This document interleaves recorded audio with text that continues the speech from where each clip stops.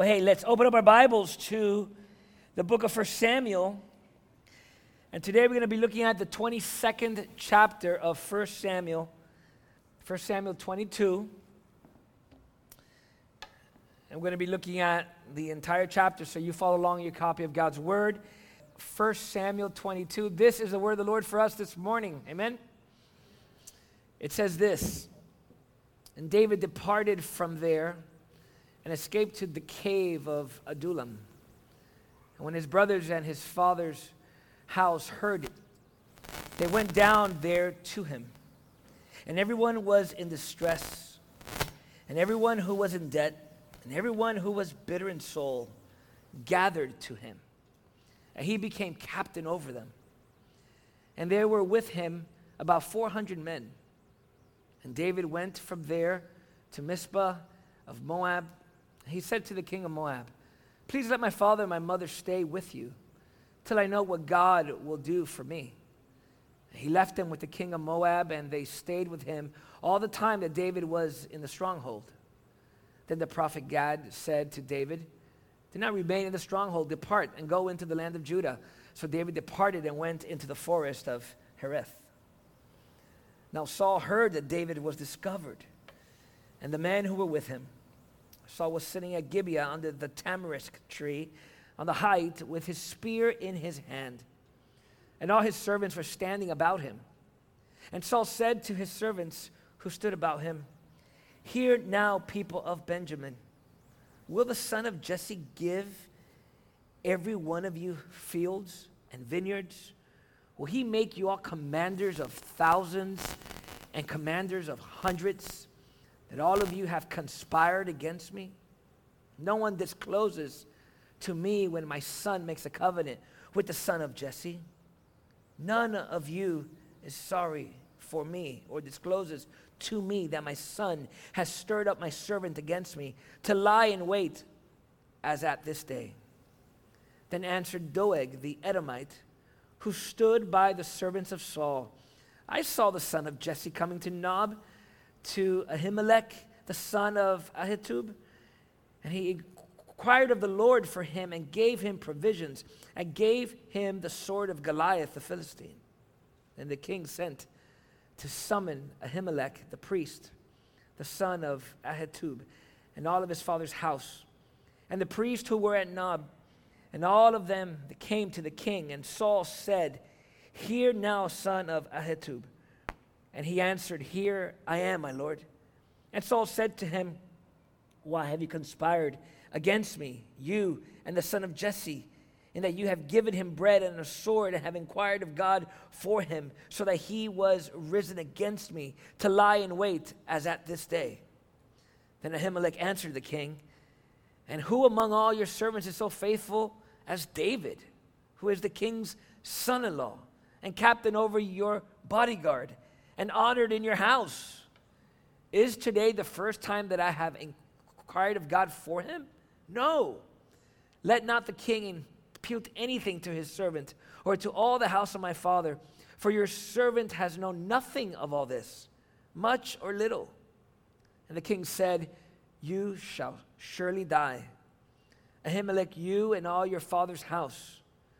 And the king said to the guard who stood about him, 'Turn and kill the priests of the Lord, because their hand also is with David.' And they knew that he had fled and did not disclose it to me. But the servants of the king would not put out their hand to strike the priests of the Lord. And the king said to Doeg, 'You turn and strike the priests.' And Doeg the Edomite turned and struck down the priest. And he killed on that day 85 persons who wore the linen ephod. And Nob, the city of the priest, he put to sword both man and woman, child and infant, ox, donkey, and sheep. And he put to the sword.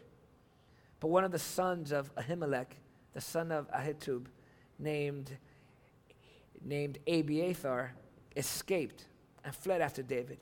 And Abiathar told David that Saul had killed the priest of the Lord.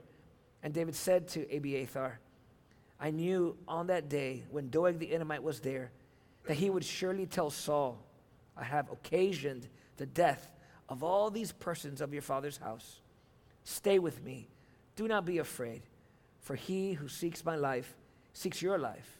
With me you shall be in safekeeping. What an intense passage, as every other passage in the book of 1 Samuel. Let's go to the Lord in prayer. Father, indeed, we come to a text like this and we see so much sin. We see a snapshot of the human life and the depravity of man. And yet we see in this text glimpses of hope as we see your work among your people.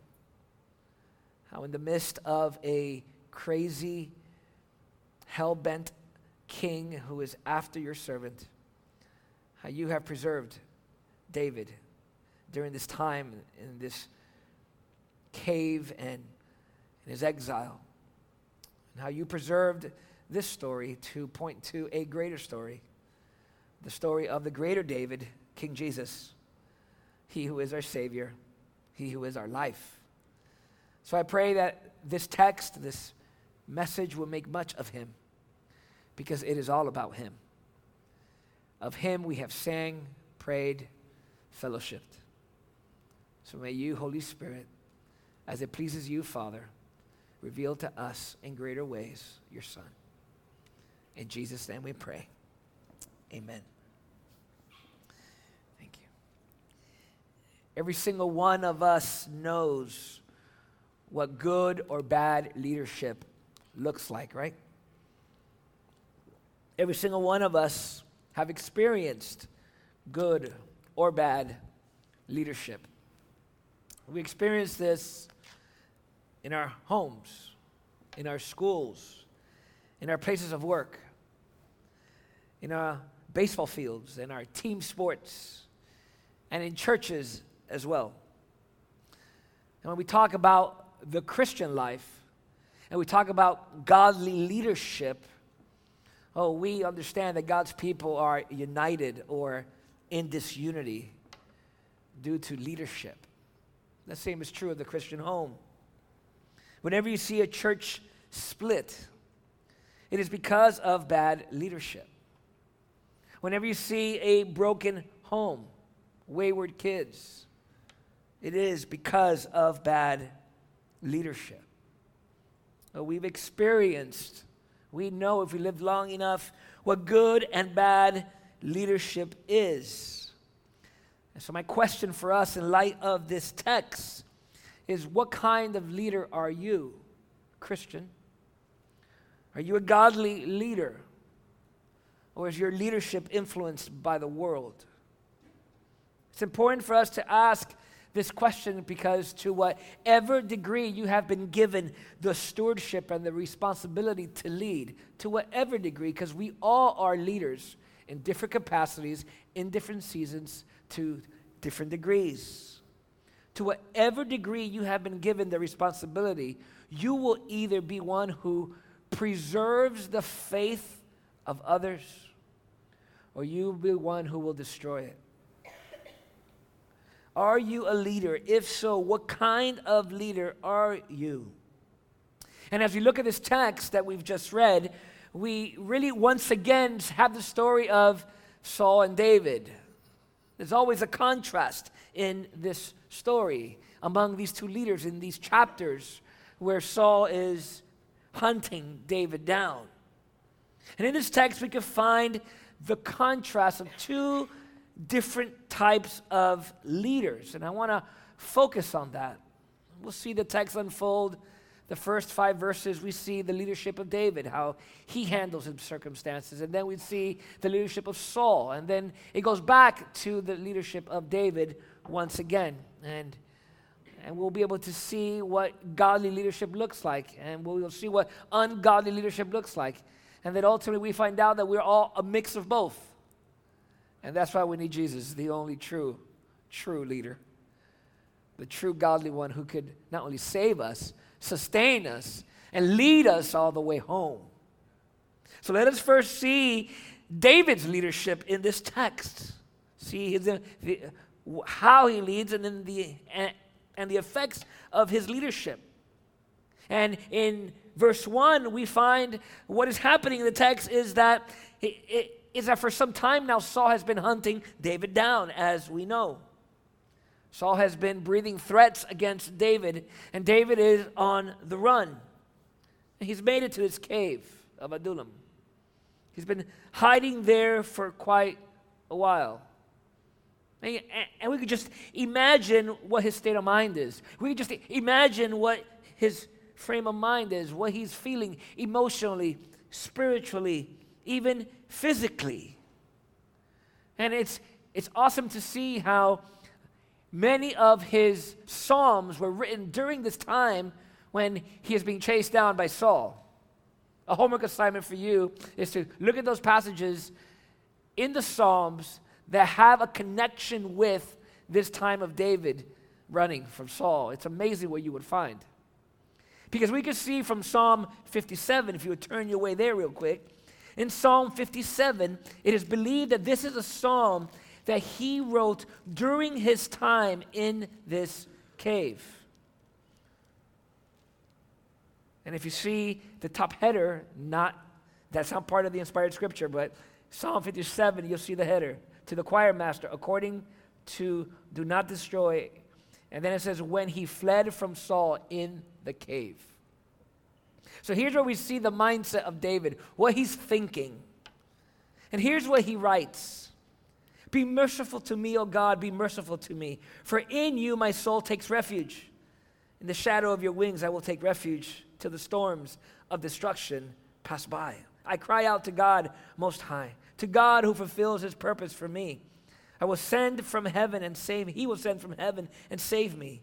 He will put to shame him who tramples on me. God will send out his steadfast love and his faithfulness. My soul is in the midst of lions, and I lie down amid fiery beasts, the children of man whose teeth are spears and arrows, whose tongues are sharp swords. Be exalted, O God, above the heavens. Let your glory be over all the earth. They set a net for my steps. My soul was bowed down. They dug a pit in my way, but they have fallen into it themselves. My heart is steadfast, O God. My heart is steadfast. I will sing and make melody. Awake, my glory. Awake, O harp and lyre. I will awake of the dawn. I will give thanks to you, O Lord, among the peoples. I will sing praises to you among the nations. For your steadfast love is great to the heavens, your faithfulness to the clouds. Be exalted, O God, above the heavens. Let your glory be over all the earth.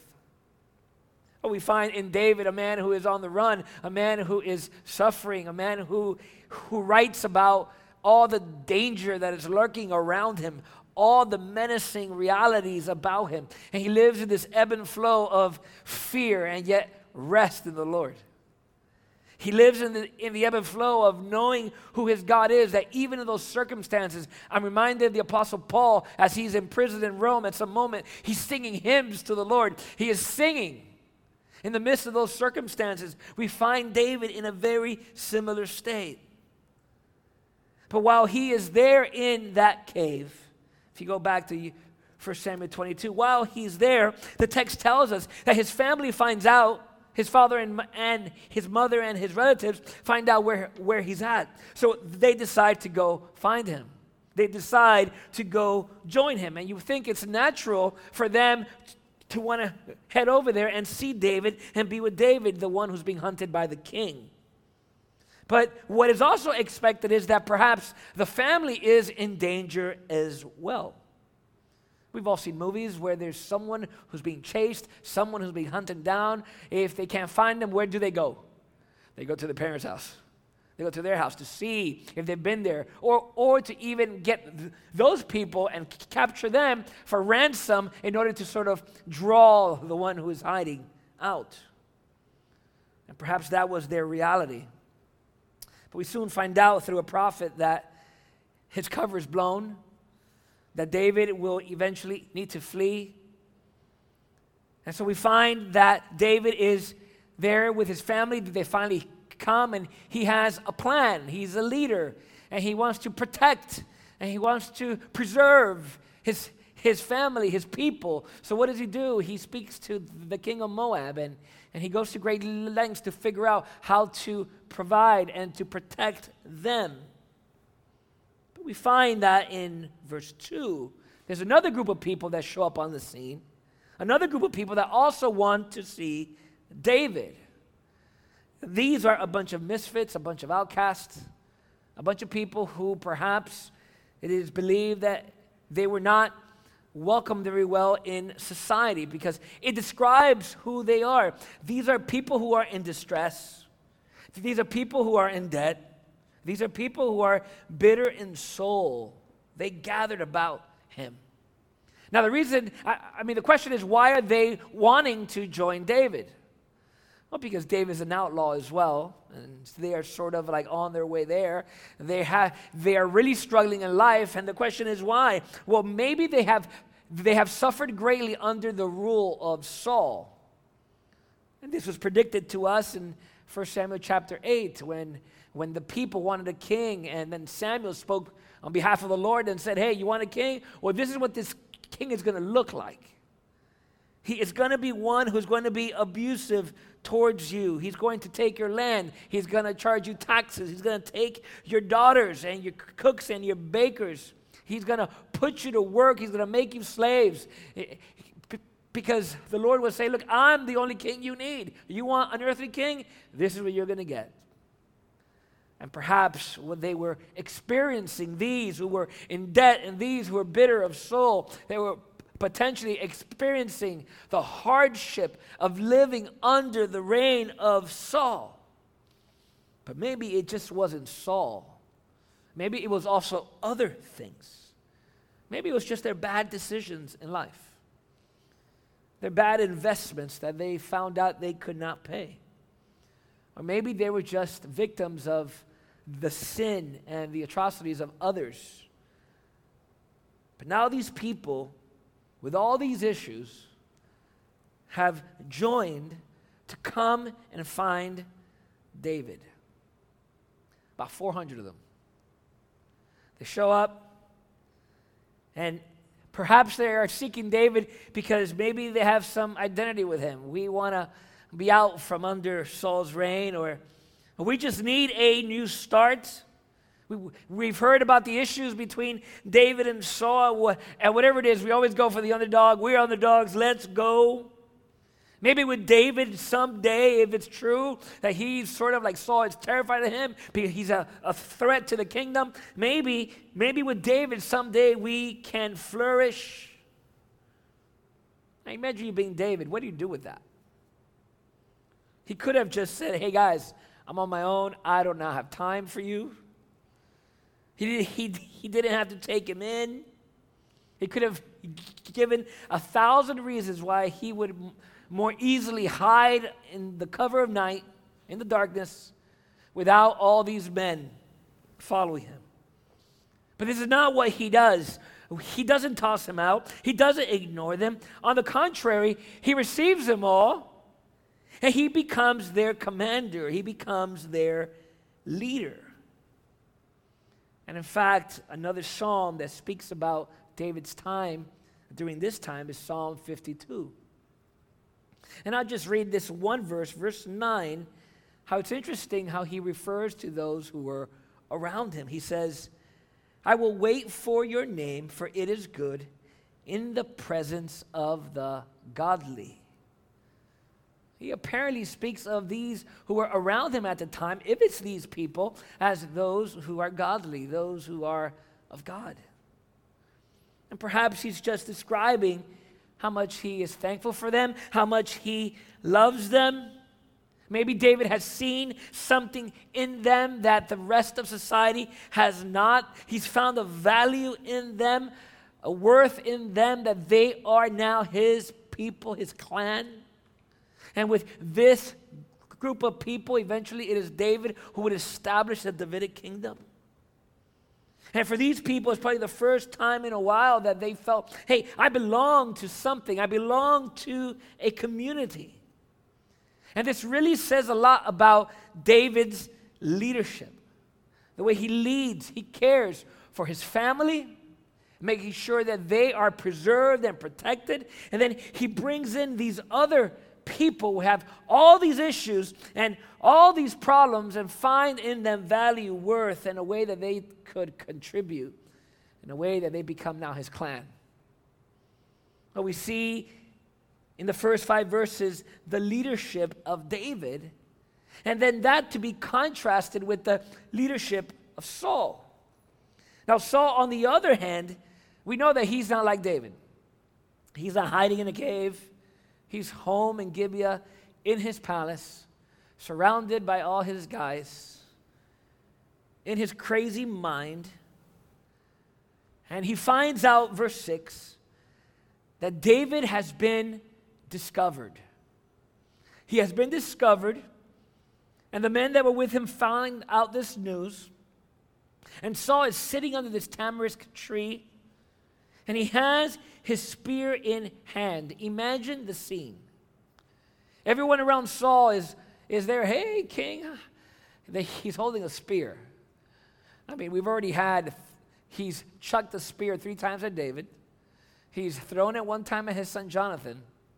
He's holding the spear for a reason, and everyone, I'm sure, is concerned. And so the scene is there. He hears about David, and perhaps he hears about the 400 men. He's assembled an army. And in this context, under the shade of this tree, we see Saul's leadership.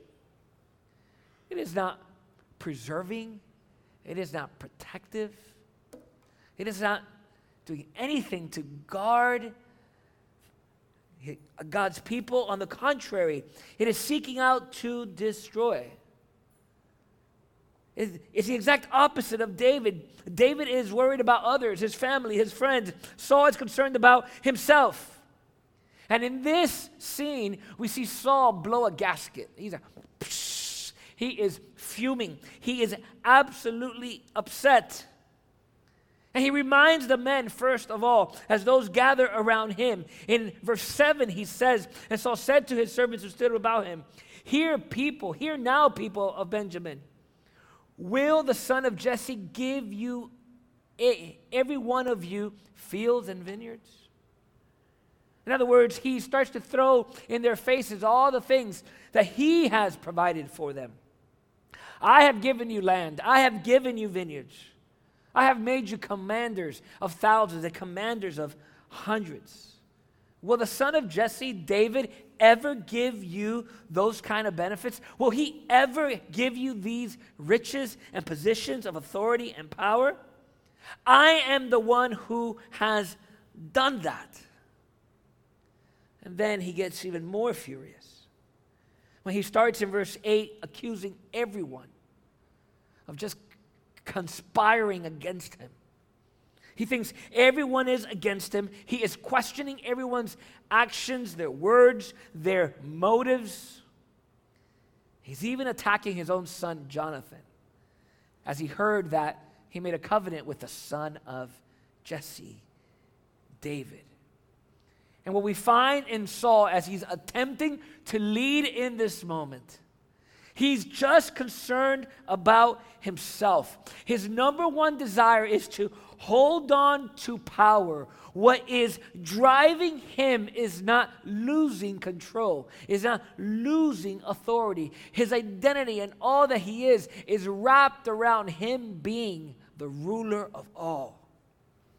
And so he is defensive, and he sees conspiracies everywhere because he sees everyone out to get him. It is the crazy Saul that we've been seeing for chapters and chapters.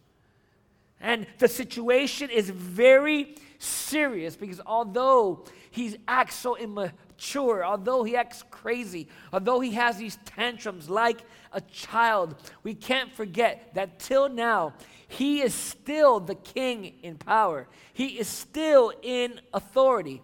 And as the one who is still in authority, a man who is raging and angry is a very dangerous man.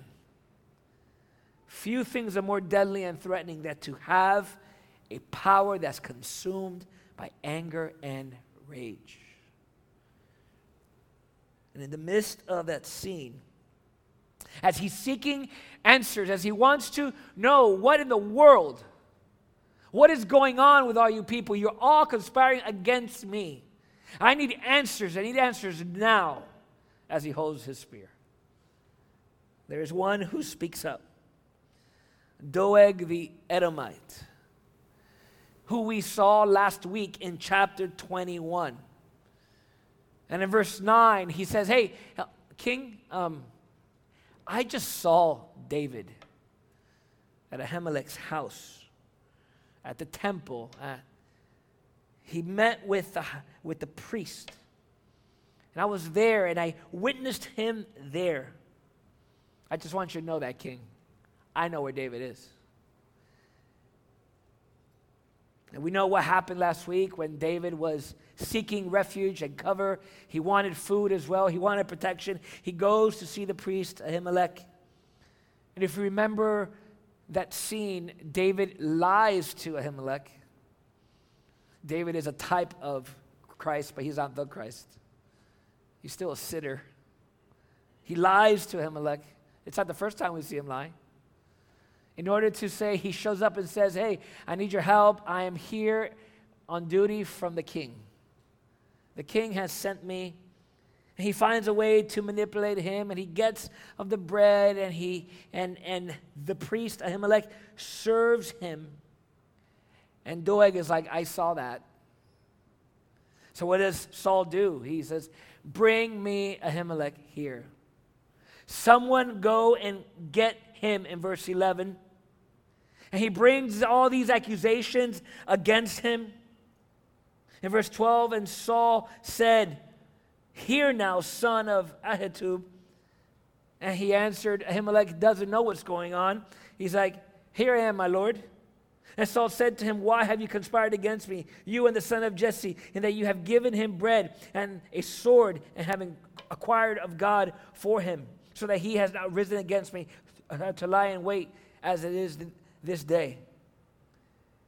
And Ahimelech answers the king. He says, wait a minute. Wait a minute. I don't know what I have done.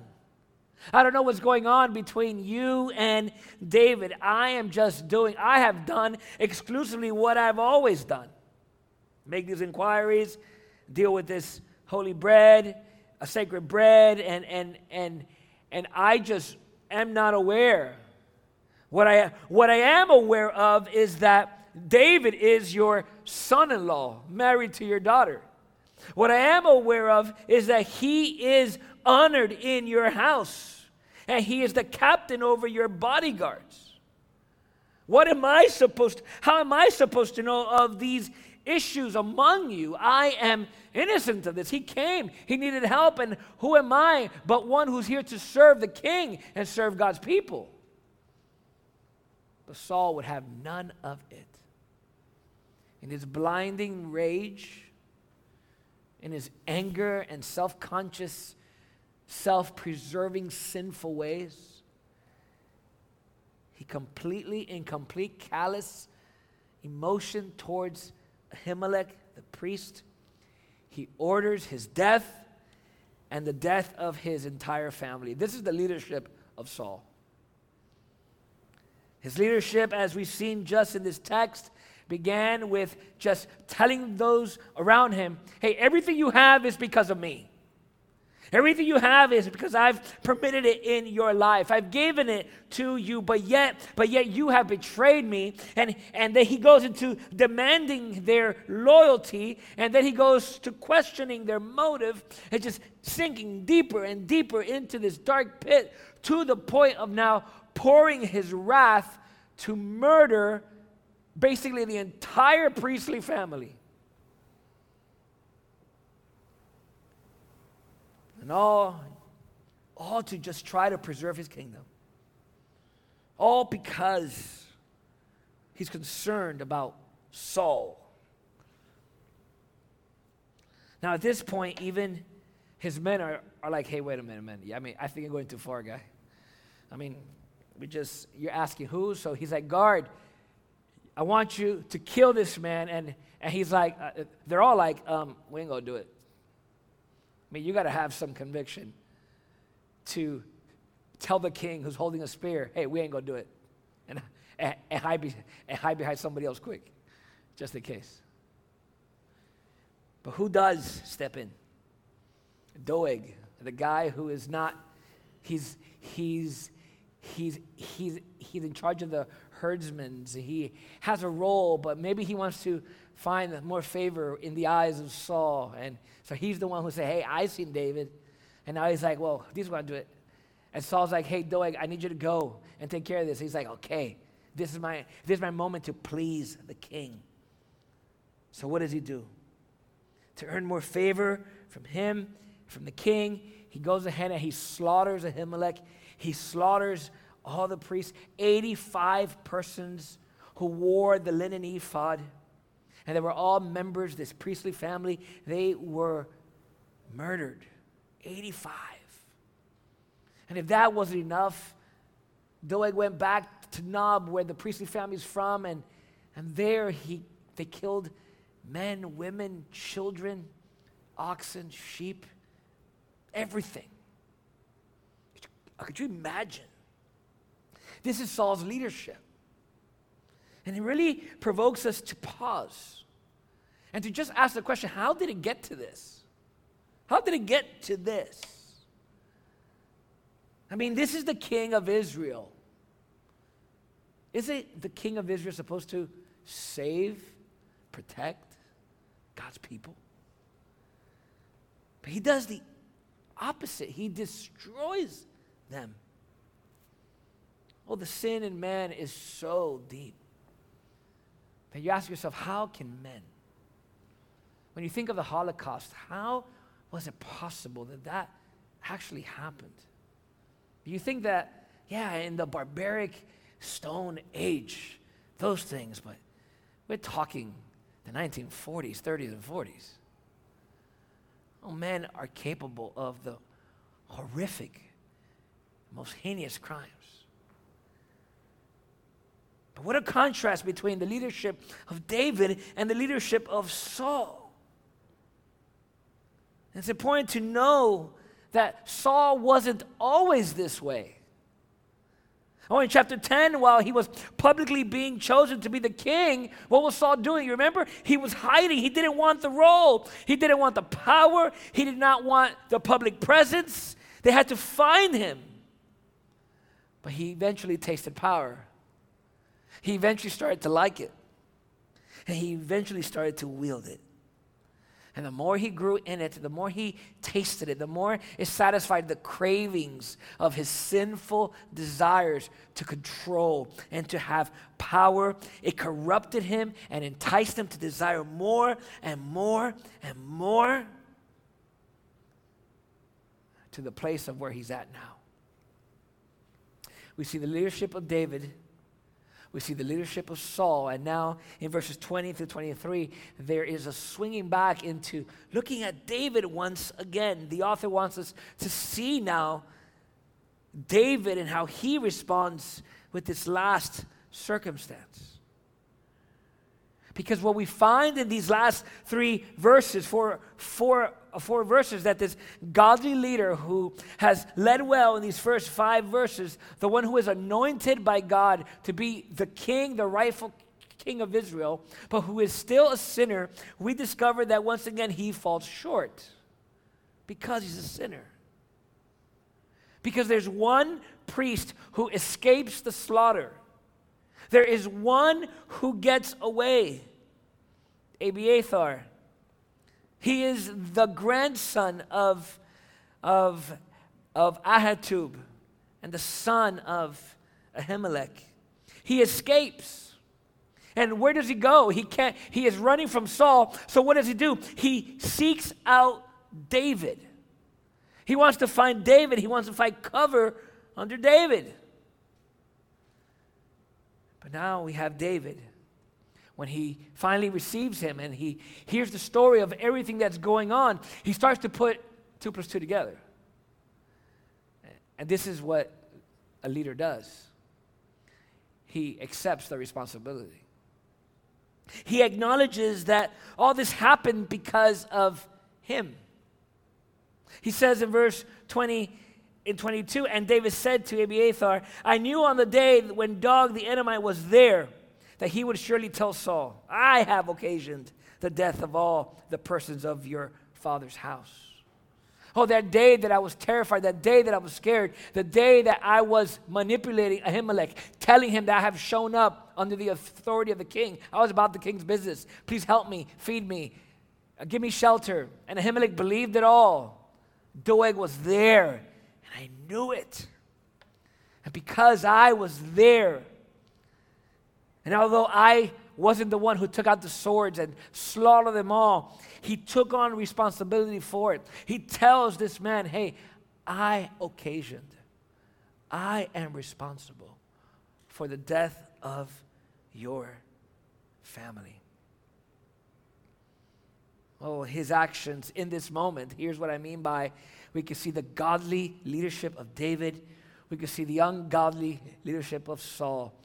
And we can find ourselves in any of these, in any moment, but we most certainly find ourselves in the mixture of the two, where here we find in David the one who is a godly leader, but because of sin, there's always moments in which there's this failing. Because his actions brought about this tragedy, and he knows it. And it wasn't his intention for that to be, but in his humanity and in his sin, this is what has happened. But he is owning his actions, and what he wants to do is he wants to help. He wants to make things right, and he knows he can't bring these family members back, but at least he could tell this man, stay with me. Saul is after you too. Stay with me, and you shall be in safe keeping. Oh, and in this moment, David is like Saul, how he becomes a destroyer of life and not one who preserves it. Saul's always making excuses for everything. Whatever he does wrong, he's gonna flip it. He's gonna cover it. He's gonna hide it. But here is David saying, "Oh, in the midst of me doing something wrong, I'll admit it. I have owned it." And there are moments in his life where he doesn't own it. With what happens with Bathsheba when he has murdered Uriah, his general husband, and it took a prophet to confront him and say, "You are that man," when he finally admitted his sin. What a contrast between these two leaders, but at the same time, what similarities? Because what this means is ultimately that if we talk about leadership and what godly leadership is, it ultimately means that, man, we need Jesus. We need Jesus. But let me give you two truths that I want us to take as we understand that we need Jesus, and we'll see that in just a minute. But just when we talk about godly leaders, two truths I want you to take home with you. The first is this, that godly leaders seek to preserve the faith of others. Seek to preserve the faith of others. Well, there's so much we can learn from David's leadership in this text. And while it's true that we would likely never find ourselves needing to protect others from a crazy maniac king, and maybe that is one day true, but make no mistake, dangers are constantly around God's people. It might not be a tyrant, a king, but it definitely is for sure every day the enemy, who's like a roaring lion, as Peter says, seeking whom to devour. If we're going to be godly leaders who seek to encourage and protect and preserve the faith of others, we must take it upon ourselves to be faithful in that task. This is why pastors are called, I'll talk about pastoral ministry leadership. We're called to shepherd the flock of God among us in 1 Peter 5. And to do it with humility, not out of compulsion, but to do it with a certain humility. And this is why we are exhorted, the many exhortations, imperatives for us to encourage one another and to guard one another. Why? Because as we lead with each other, we are protecting, preserving each other's faith. This is why parents need to lead well at home as they instruct their children in the ways of the Lord. Instruct them in the word so that they would not depart from it. And this is why at PRC we have membership and we exercise church discipline if needed for the sake of guarding, for the sake of preserving and protecting, to make sure that those who are in the faith are not shipwrecking their faith. Well, godly leaders are proactive to protect and preserve the faith of others. We see this in David, how his family shows up and he needs a plan. So he goes to the king of Moab. Who knows how hard that was to actually accomplish. But he did whatever he had to do. He's like, please take care of my family. And how he receives these 400 men and these people with all types of problems. He receives them. He becomes their leader. He becomes their commander. There's a level which he's caring for them. Or at the very end, as he tells Abiathar, after he had sinned against him and now everything had happened to his family because of him, he says, stay with me because I'm going to protect you. I'm going to preserve you. This is the mindset of a godly leader. He seeks to preserve the faith in others. The question for you and for me is, are you a godly leader? Because godly leaders take on the responsibility and take on the responsibility even of their errors if needed. Make things right for the sake of the faith, for the sake of preserving, for the sake of the faith of others. Well, godly leaders seek to preserve the faith of others, but secondly, godly leaders guard against the temptation to hinder the faith of others. Although I'm willing to bet that none of us here are ready to say, hey, we need to execute those 85 priests. Although we could distance ourselves from Saul, oh, that crazy man, I'm nothing like him. Oh, we could learn from the leadership of Saul because there are likings. We share the same inherited sin, the same sin of Adam. We all can fall into the temptation of abusing our power, of lording ourselves over others, of lording ourselves over our husbands or wives, our children, our employees, our brothers and sisters. And when it comes, if I can focus leadership for just a second on pastoral ministry, I think that very few pastors enter ministry thinking, I can't wait till I can lord myself over others. I can't wait until I can have all this power to exercise authority. And most pastors, I want to believe, those who feel the call to ministry have good intentions. I want to be a servant. I want to be like Jesus. I want to teach and exhort with humility. But what happens, and we're witnesses of so many ministries and pastors, and it's so tragic to see what happens and has happened in so many churches and in so many pulpits when perhaps a pastor who was called to ministry begins well and then ends up gaining too much power for his own good, too much authority that then leads him to believe that he has built something on his own, that he has built his own personal kingdom, his own family business. And once he gets it there to where he could pride himself of having built something for himself in the name of Jesus, now he needs to preserve it and protect it at all costs. And now he needs to manipulate. And now he needs to demand of others unwavering loyalty. After all I've done for you, I've given you a position, I've given you a job, I've given you a role, I've taught you everything you know. Before you know it, their motivations and their words is all to manipulate, to continue to juggle the very thing that they are craving for, power, in the name of Jesus.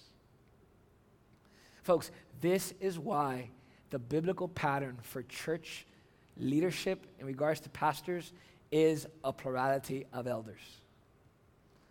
Because in a plurality of elders, there's safety.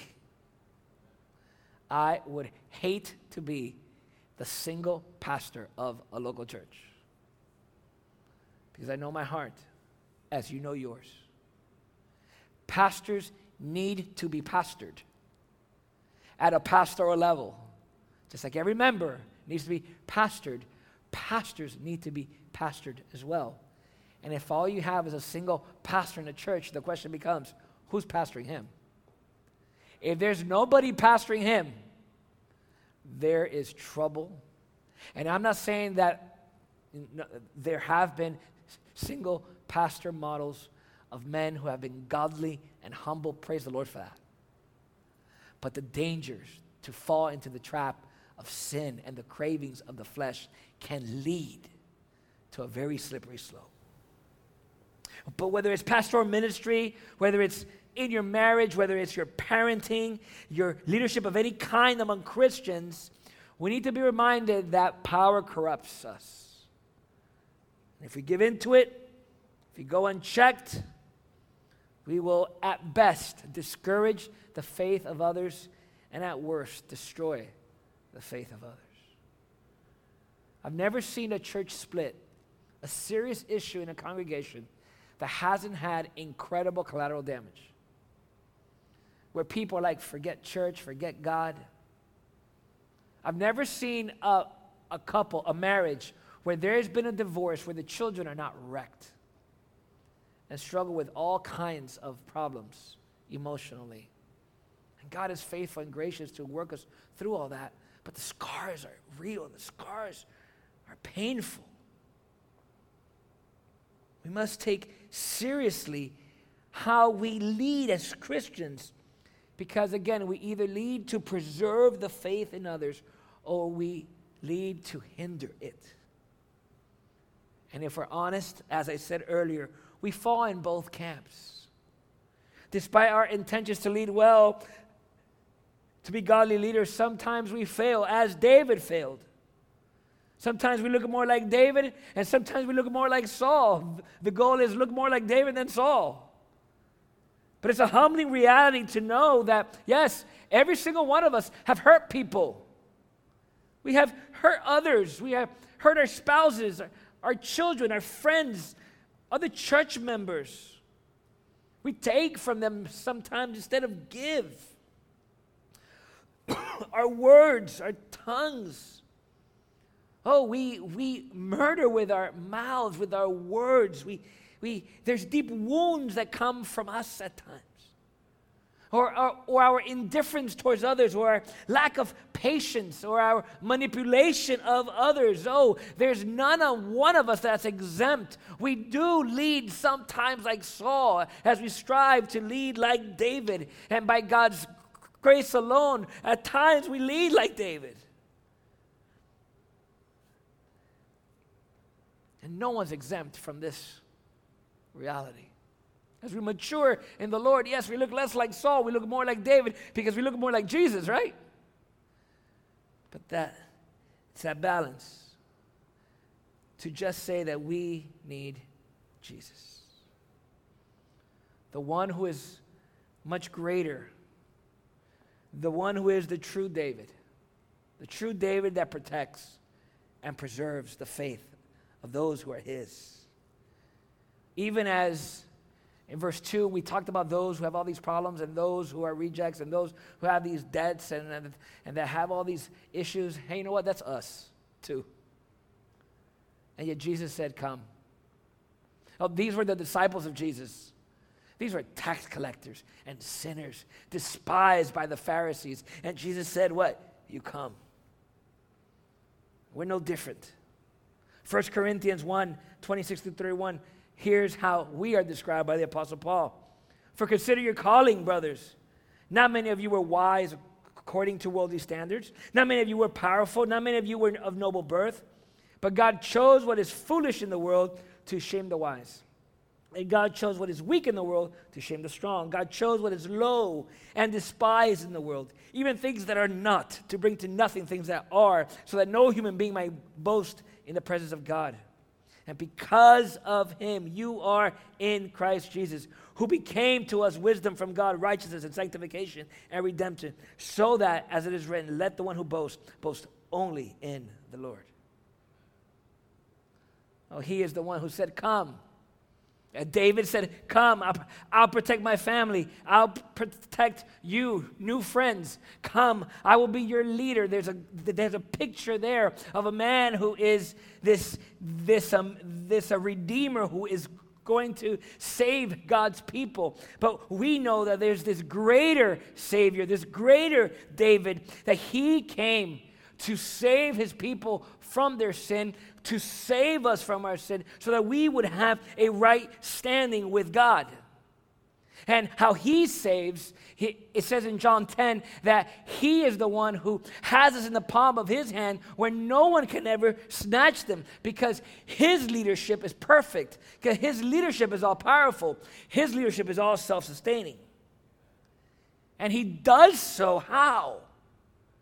He doesn't do it by lording in abusive ways his power. I want you to follow me because I am God and I am worthy of honor, although he is of all that. How does he come to save? Jesus says, I have come to serve, not to be served. And he came to give his life as a ransom for many. His servant leadership took him to the cross.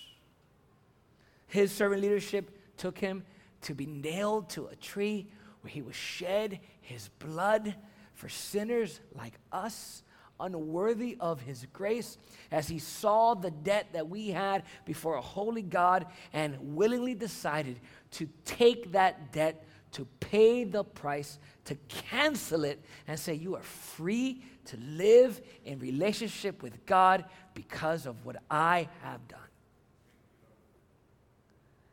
What a display of leadership.